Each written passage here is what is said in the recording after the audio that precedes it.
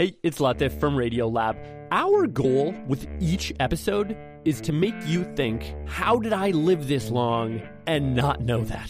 Radiolab, adventures on the edge of what we think we know. Listen wherever you get podcasts. A stroll back in history now. They're gonna tear my house down. Whew, that crew from the WPA.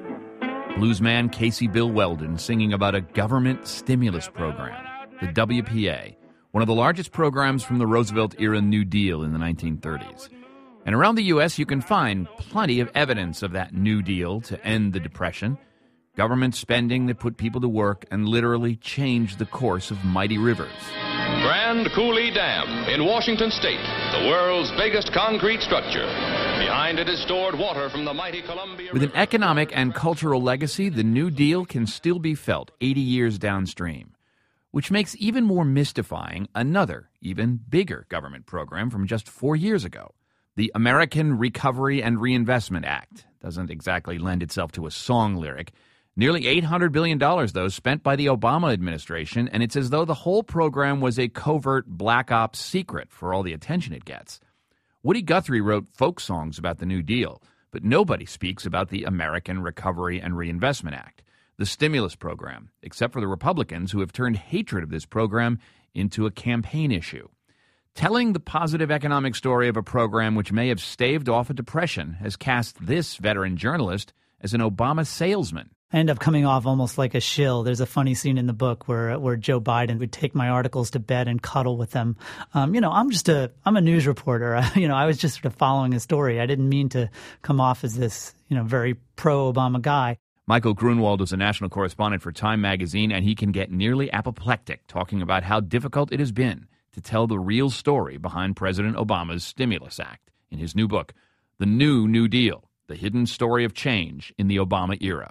Grunwald says this hidden story was actually in plain sight. One problem is when you call it a jobs bill at a time when jobs are hemorrhaging. They lost 800,000 jobs in January before this thing passed. The next quarter, it was the biggest improvement in 30 years, but you're still losing jobs. And all people hear is jobs bill, we're losing jobs. That doesn't sound so good. Then at the same time, you've got this incredible campaign of Republican distortion. You've got some real communication and political mistakes by the Democrats. And you've got a media that really kind of screwed the pooch on the story. Altogether, turns into this $800 billion boondoggle.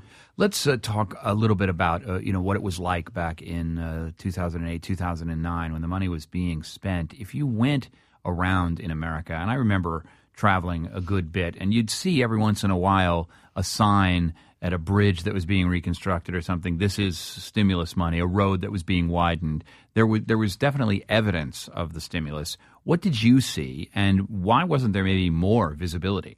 Your first question, in a way, sort of answers itself. There were more than 100,000 projects, and they were everywhere. They weren't the sort of all classic New Deal projects, the libraries, the public parks.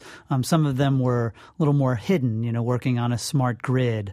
The world's largest solar farms and wind farms out in the desert where people don't see them. High-speed rail, which took a while to get moving. But there were absolutely things happening all over the place. Again, people don't look in their paycheck and see that they got an extra $8 or $9 a week because the stimulus cut their taxes. They don't realize that the stimulus gave a couple $100 billion to their states to help them avoid laying off massive amounts of teachers and cops. It wasn't as necessarily in your face, but it was just as extensive as the entire New Deal. And even though the New Deal was, this sort of, it was an era, it was an aura, it went on for years, it was a whole bunch of legislation, some of it contradictory. The stimulus was just this one bill that passed before most of the guys in the White House even knew where the bathrooms were. So I think it was then suddenly it was on to the next. It was on to the auto bailout. It was on to health care. And all people had was this relentless Republican message of no, big government, big spending, big mess.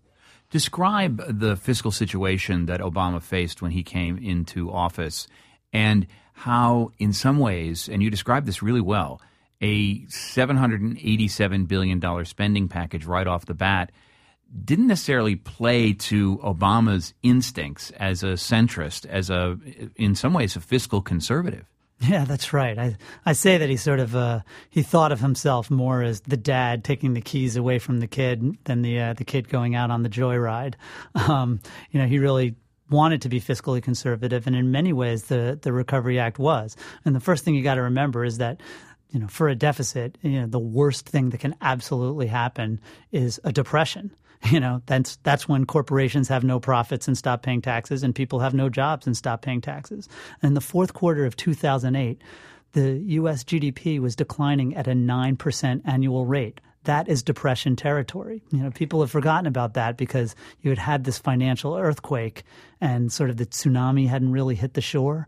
But we were in an absolute economic free fall. Do you think Obama, is there consensus that economists believe that stimulus and other policies turned it around, prevented something much worse from happening, prevented essentially the 2 years of Herbert Hoover that FDR inherited? Or the 5 years, yeah, absolutely.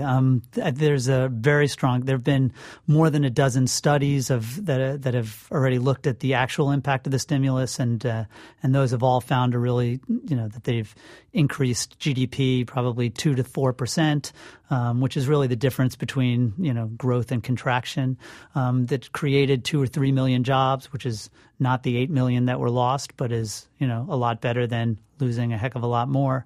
And every major macroeconomic forecaster who sort of isn't working for a political party has agreed that this thing absolutely did create jobs and produce growth. So it was economically responsible. If we look at huge spending binges on the part of the federal government, how would we compare the $787 billion in this stimulus to the money that was spent, say, on the war in Iraq, the wars in Iraq and Afghanistan in the previous administration?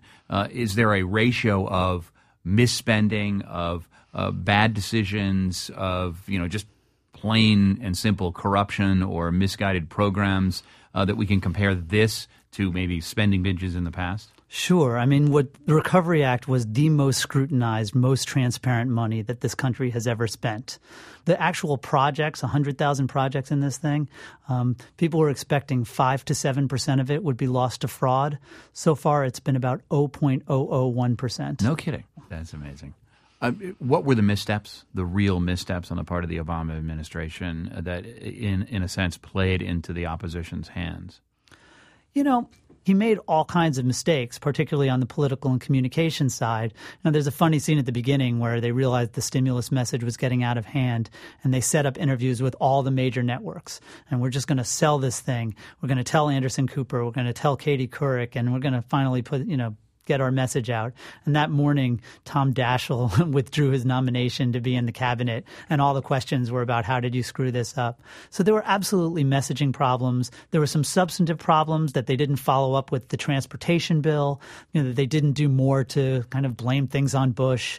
All of these things are sort of valid criticisms. But in the end, I really do think that, as nasty and misleading as the Republicans were, as sometimes incompetent as the Democrats were, as completely ridiculous as the media was, the real problem was that you had a jobs bill at a time when jobs were disappearing. And it's really hard to sell that kind of message to an angry electorate. Michael Grunwald, national correspondent for Time Magazine and author of The New Deal, The Hidden Story of Change in the Obama Era. Thanks so much. Thanks for having me. Really appreciate it.